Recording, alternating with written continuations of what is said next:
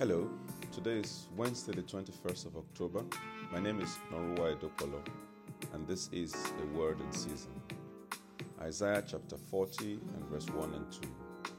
Comfort, comfort my people, says your God.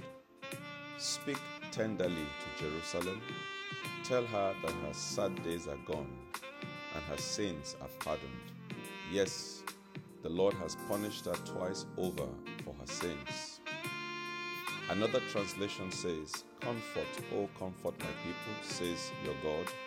Speak softly and tenderly, and if I might say, speak softly and tenderly to Nigeria, but also make it clear that she has served her sentence, that her sin is taken care of, forgiven. She has been punished enough and more than enough, and now it's over and done with. May God comfort Nigeria. May He comfort the families of those that died yesterday in different parts of the country and even throughout this crisis.